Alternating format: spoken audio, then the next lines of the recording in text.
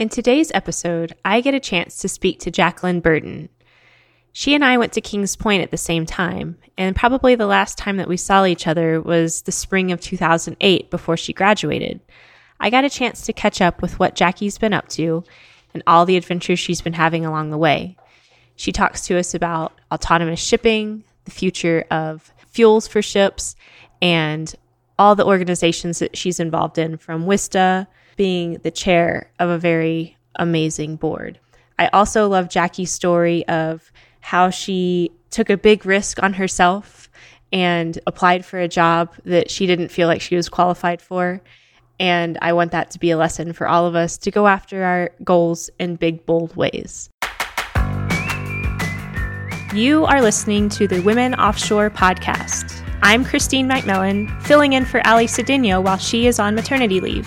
I'm an experienced mariner and the program coordinator here at Women Offshore. Women Offshore is a 501c3 nonprofit organization supporting a diverse workforce on the water. New episodes of the Women Offshore podcast are available every Tuesday. Subscribe on whatever platform you like to listen to podcasts on and be in the know about the latest topics related to diversity, equity, and inclusion within the maritime and offshore industries. Be inspired by the stories shared here. Thank you to the OGGN for their continuous support as our podcast producer. They have the best energy shows on their network. Hi, welcome to the Women Offshore podcast. Today with me, I have Jackie Burton. Jackie, go ahead and introduce yourself and tell us where you're calling in from. So I'm Jackie Burton. I'm originally from the States, but I'm calling in from Norway, where I've been living the last few years. And yeah, I started offshore, or like interest in offshore. Maybe it was like 2002, 2003. So it's been a little while. Originally, I wanted to study marine biology, and I was going to go to Coast Guard, and then that didn't happen. I ended up at USMMA because the career prospects on that line didn't look like something that I would be interested in long term. So I kind of shifted my focus over to maritime, and yeah, then I went to USMMA and met you and Ali and so many really great people. Yeah, it's been a long time since we've chatted. We thought probably 2008 was the last time that we've seen or talked to each other. So it's great to catch up and see kind of where your career has taken you since the last time we've talked. Yeah, I mean, it's been quite an adventure since last time I talked. I think about maybe a week after we talked, I signed on my first ship as third officer right after graduation. And I did like 5 months to Africa, then carrying World Aid grain. And came back doing a shipment of bulk metal. And oh my gosh. Wow. Yeah. And at that time I was waiting for a callback from Accelerate Energy because they were waiting for another ship to come out of the shipyard. So I did that one contract with the union, like off the board. And then I went to Korea and got a brand new LNG carrier. And I worked there for like 7 years. Oh, wow. As second and third officer. And then, yeah. Then I switched and worked chief mate on like random contract work, and that's been an adventure. It sounds like it. And so how did you end up in Norway? What brought you there? So I ended up like doom scrolling jobs for a while, like you do on LinkedIn. No, I was sailing as chief officer for Maersk on the car carriers, which are like the US side. And we had a really large engine room fire. And I was looking at my career going, okay, well, I have my master's license, unlimited. Like there's nowhere up to go from here, really. So I was sitting and like, what do I want to do? Like if I can do anything with my background, what's interesting, what's happening in maritime? So it's doom scrolling jobs, like what's in automation, what's in autonomy, what's, because I'd heard about these autonomous ships and I was like, I really want to be involved in that kind of thing. So I did an executive MBA because I was also doom scrolling and applying like for scholarships. Like, I ended up with a scholarship for an executive MBA program that was like an experimental program that wasn't accredited yet out of the US. And I got accepted and I did that program and graduated with honors, and it was like super cool. And I was like, okay, I have a shiny new degree. I'm a couple months from like needing to go back on a ship or find something new to do. And this opportunity popped up with Kongsberg on LinkedIn, and I didn't meet any of the check marks. You know how like they have a bullet list of 5 million items of you must be an electrical engineer, you must have coding experience in this and this and this. And like, I don't meet any of those, but I'll just write a letter because, well, another segue in the story. I was visiting my sister in Kentucky. Kentucky is very famous for their bourbon distilleries. So we were like going and touring for like half the day while I'm trying to figure out what I want to do with my life, like you do. And we went and toured a bunch of distilleries, and then I was sitting at her house in the evening, doom scrolling on LinkedIn. And this came up, and I was like, yeah, I'll apply. I don't meet the list, but whatever. Let's just do it. What's the worst they're going to say? No? That's the same as if I didn't even see it. No problem. Exactly. Like, maybe I won't hear anything back. Whatever. I'll just apply for the cool things that I think are happening that I might want to be involved in. And I wrote like a big letter alongside like the cover letter. I don't meet any of the things you asked for, but I have a lot of other skills. And I have a lot of experience from, working at sea, and I've worked a long time, and I hate ECDIS the way it is. And I hate the way the radar is, and it could be so much better. And I think that, if you're going to make autonomous vessels, if you're making the same way you made ECDIS, like it's going to be a disaster. Don't do it. And I want to make sure that those problems don't happen. That's basically what I wrote. And I got a call back.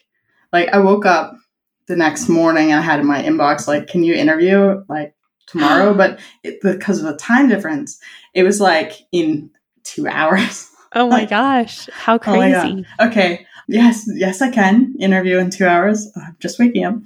And then I did my first interview. And then a week later, I was interviewing at the office in Kongsberg in Norway, at the like town Kongsberg. And then before I even got on my flight home, I had the offer to come here. And at the time, my husband was in Dubai on a project for a year doing a conversion of an LNG carrier. And I was like, let's try it. Because if it doesn't work out in like 6 months or whatever, you're still on that project. I can go and get a ship in the States and just be done. And, 4 years later, still here in Norway, but I've had 4 roles since then. So like first I started as a technical product advisor for automation products. So like the K-Chief systems and those things. And then they announced on my first day that we purchased Rolls-Royce Marine. Oh, wow. So then I got moved to the harmonization team, like after, I think it was a little less than a year, to harmonize the product lines. So the product lines between what Rolls-Royce makes and what we make, and making them work together, because there were a lot of duplicate products and those kind of things. And then I moved from there because I started focusing on this human-machine interface, like what do the products do for the people who use them, and how can they use them better? Because of my hatred of ECDIS. And then that happened, and I took that over. Like in the harmonization, I ran a couple of projects on harmonizing the human-machine interface between the bridge and automation products and all of them, because the user's the same. Like when you're standing on the bridge of the ship, you're using the automation system, you're using the ECDIS, you're using the radar, you're using everything that we make, and they can't all be so different. Like it would make sense that all the menus are the same and those kind of things. Right. Yeah. You turn it off the same, you dim it in the same place. Like, it makes sense. Right. So I did that project, and then I ended up going on maternity leave. I had a small person, and then coming back and looking for like a new role internally that I kind of ended up shaping for myself. Okay. Because at that point, the harmonization was kind of finishing. Okay. And then it was like, okay, well, what now? Well, now there needs to be a place for design in Kongsberg, like a real home for design. And so then I got a whole team of designers that are like collected from different parts of the organization. And now I got moved up to the technology management team. And then I have my team for design beneath me. And we run the design projects on all of the different products. So like DP and K-Chief and K-Bridge and lots of things. The whole gamut. So Yeah. it sounds like you just got in there and started rolling with it. And I mean, you obviously go back to work every day with a lot of excitement. I mean, is there something that you want to tell us about your work right now that like makes you really excited? Yeah, I mean, some things are really exciting. Like the first autonomous vessel is now sailing. Oh It's my not gosh. sailing fully without crew, but it's sailing now, the Yara Birkeland. And we have 2 more vessels getting delivered quite soon for ASCO, which is like a grocery distributor. And it's really interesting that those companies that came into autonomous shipping, they're not shipping companies. They're companies with logistics needs that want their whole logistics chain to be aligned. Yeah. And they want it to be zero emissions and more sustainable and other things. So they're like fully electric vessels, which is actually easier for automation because then you don't have so many maintenance issues Okay. like you would if you had like fuel purifiers and those kind of things that we all know take so much maintenance. So the change in energy systems is also allowing more automation to take place. But I think it's really interesting for the future of work because a lot of mariners can then take completely different types of roles where they might go home every night, but they're still driving ships every day. Or they might be on a jump team to go do maintenance for a vessel that's in port or to go, save a stranded vessel or whatever. But there's also less human factor risk involved in some things. It's a lot safer. There's a lot of shifts in it because, of course, you have the control system and the way that it's made, and it's made by humans, so there can be errors. So you have new human factors issues that can be introduced, but you also have different ones that are taken away as far as like, if you look at a large ocean carrier, you could have like an unmanned bridge. So then you have better rest work hours, like you have unmanned engine room. Yeah. But there's this interesting stuff going on. Yeah. So like, explain to me how it would work if I was a third mate on an autonomous ship. Like, what would my day-to-day work be if I was currently out there on this like semi-autonomous ship? Yeah. I mean, you still have all the safety inspections because if you've got a manned vessel, you still got safety equipment. But you've also got a very different kind of bridge watch if you have one, because you really have to partner with the automation system. Right. It's your friend. It's your partner on the bridge. Just like VDR has become kind of a partner that you narrate things to while you're navigating and say, now I'm doing this for this reason, and now I'm doing that for that reason. Now you also have the automated system doing the same thing, where they're saying, I see these things in the environment, and so the ship has decided that we shall turn. So you have this, virtual watchstander who's a partner with you that you have to have a relationship with, because you have to know what they're doing and why they're making that decision and what they're analyzing and what their limitations are, because there are things that it will have a limitation that you might not have. But humans have limitations too. I mean, as a lookout, you're not particularly reliable to not just space out in your mind. Oh, absolutely. Yeah. So, it's really interesting to see how those partnerships will happen. And my team works a lot with that. What's that interface on the bridge look like between the machine? I mean, when it's making a decision to, like, let's say make a turn, even if it is like a waypoint turn, does it tell you? It gives you feedback, right? And then like it has to be acknowledged by a human still, or? Kind of. So right now we have interfaces that's called like the autonomy user interface, for example. And those interfaces show the predicted path of the vessel and the predicted path of all vectors or anything seen in the vicinity, no matter how it's from. So like, it's not just the radar signal, but also things that are seen by camera systems, what the camera system thinks it is as it's been identified, what a LiDAR system thinks it might be, how far exactly it is, because that's the nice thing about the LiDAR systems. You can tell exact distance a lot of the time. But you can also have false echoes. So it can say, I think that this isn't real and these are real, and all of the sensor input in one place. Wow. And then it looks a little bit like the chart overlay in a lot of ways. So it's processed information. You're not looking at the raw data. Like when you look at a radar and you turn all the gain off, then you're looking at raw data. You're not looking necessarily at the raw data, but you're looking at the processed image that the machine learning thinks it looks like. Okay. Yeah. So then it will tell you, like, I'm expecting to turn in this time, and it has a timeline and it has all of the live information about what it's going to do. So it's either continuing on its path, or it's going to make a turn, or it has a planned turn, or it has a speed change, or it's changing speed because of something. And that's all shown in that like user interface. And I call it, like, in my personal way, I call it like Radar 3.0. Okay. Because, things are kind of blending when you have that multi-user interface. So like you can switch it between ECDIS and Radar and conning display and those kind of things. Mm-hmm. This is another step up there, because you have the information from the ECDIS, but you also have the information from the Radar, and you also have the information from all the sensor systems. But I think it will take a long time for the regulation to catch up. So it'll be like, for a little while, an extra screen, but I really hope that that's not going to be the end solution. But it's also the regulators that play a part in this, into what it could look like. Yeah. But right now we have, like it's like a separate display almost. Okay.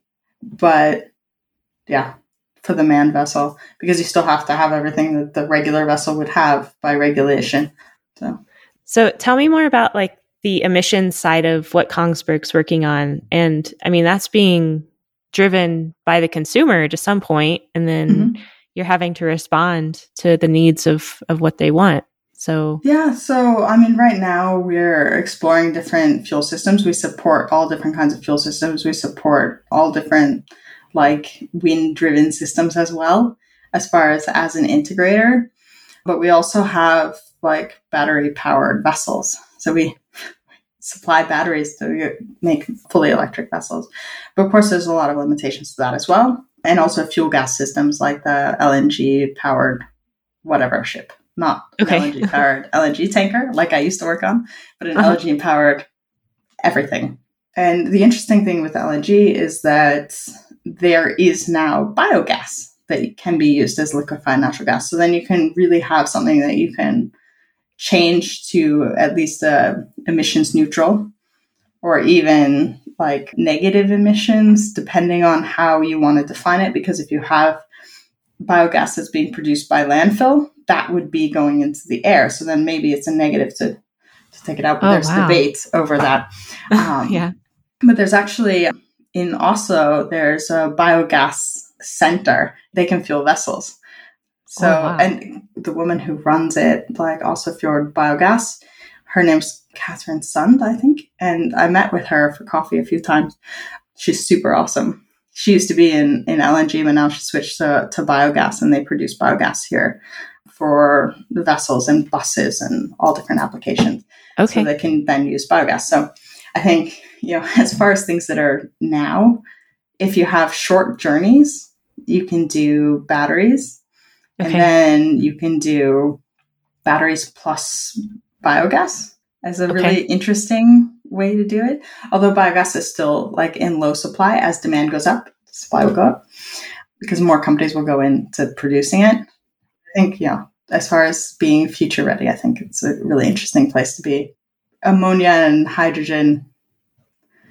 Yeah, we've made one vessel in a Europe funded research program. There's one vessel that's on hydrogen fuel cells that we were involved in, that I'm aware of. I mean, you can check our press releases. There's stories all the time. But, hydrogen has some concerns for mariners because it's, explosive. Yeah, there's a lot of danger there. Yeah, and it's also a danger for the port and port security, because you're not taking just a little bit of hydrogen, you're taking quite a lot. And there was, not so long ago, also here in Norway, because there's some hydrogen powered cars, they had a hydrogen powered fueling facility for cars that leaked some and had an explosion, and it was like not even a lot leaked. I think it was like 3 liters or something like that. And they had like so much damage. And you just look at that and go, what's the probability that someone makes a mistake with hydrogen and that it's catastrophic? And I think that probability is quite high.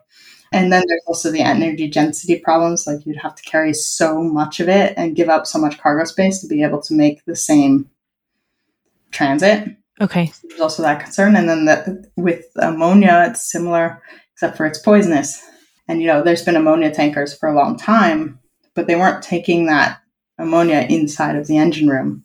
Oh, okay. And then you introduce all kinds of other problems. So, I think there's a lot of challenges. I don't think that they are not able to be overcome. And I think that if you're switching to those future fuels like ammonia or hydrogen, it's much better to have an autonomous vessel with no one on it.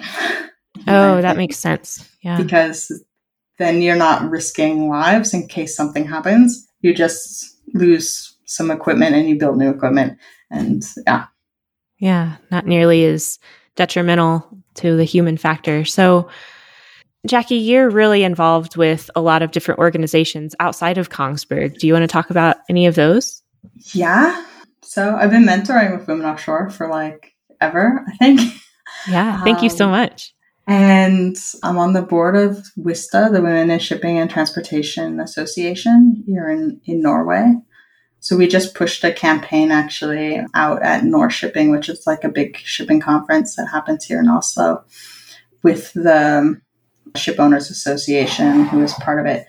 And it's the 40 by 30 campaign to have 40% women in leadership in maritime of the signatories by 2030. We have quite a few companies that have signed on, and we're running workshops with them to try to help them build their pipeline of women in leadership, because they have 8 years. You have time. There are women that are so capable and interested in taking on these leadership roles. You just need to make it possible for them to take them on. You need to have them in the consideration, because a lot of the time they don't get mentioned necessarily. So there's that. That's WISTA. And then I'm also the chairman of the board for the Sustainable Autonomous Mobility Systems business cluster in Norway. Wow. Which is really interesting. It's my first role as chairman of the board and kind of leading the strategy of what that organization will do, which is really interesting. And, it's not just the sustainable autonomous mobility by sea, but also by land and by rail and by air. So there's 56 different companies involved. Yeah, so it's really interesting, a new challenge for me. I just joined the board there at the beginning of the summer, and I wasn't expecting to be voted as chair. But one of the previous chairmen had said that, would you consider it if we nominate you? I'm like, yeah, I'll consider it. But I need to know more about what it does and how the cluster interacts, because I have never really been part of a cluster before. But there's 56 different companies involved, and they're involved in all different kinds of research projects. And the cluster, in a lot of ways, tries to matchmake them. So you have a technology supplier that supplies this technology and another supplier that supplies these technologies, and they all bridge together to have a cohesive ecosystem to enable that kind of transportation. Wow. So it also partners with townships, and there's kind of a big one in Oslo where they want to have autonomous ferries connected to the bus systems that are connected to the train systems, so that you could book your entire journey through an app and have all of the timings work out and everything. It's super interesting challenges that they're looking at. And I'm kind of excited to see what the next 2 years brings with me there on the board, or leading the board in some ways. Yeah, no, that's amazing. So, you are a huge wave maker within the entire industry. And I don't know if you get a lot of sleep or not, especially with a little person underfoot, right? And you just are amazing. The work you're doing is really, I don't think I've said wow so many times in a short amount of time. So thank you so much for coming on and just talking to me about this. And if people want to get more information about autonomous vessels, or even if they want a job at Kongsberg because you've inspired them. Yeah. So Kongsberg has open applications on our website. So there's always new jobs being posted. And there's also the I don't fit in any job category application, which is always an interesting one and probably my favorite. But yeah, so you can apply to Kongsberg online. If you want to learn more about autonomous shipping, I would say go to the SAMS website. They have a lot of kind of interesting resources and links to articles. Otherwise, there's tons of press releases on Kongsberg.com about like the different autonomous ships and different projects that we're being involved in. Yeah, and I'm on LinkedIn. Everyone can find me on LinkedIn. Okay. And your name is Jacqueline Burton, and she's Kongsberg. She's amazing. I recommend you look her up on LinkedIn and look up Kongsberg. The work that they're doing is really incredible.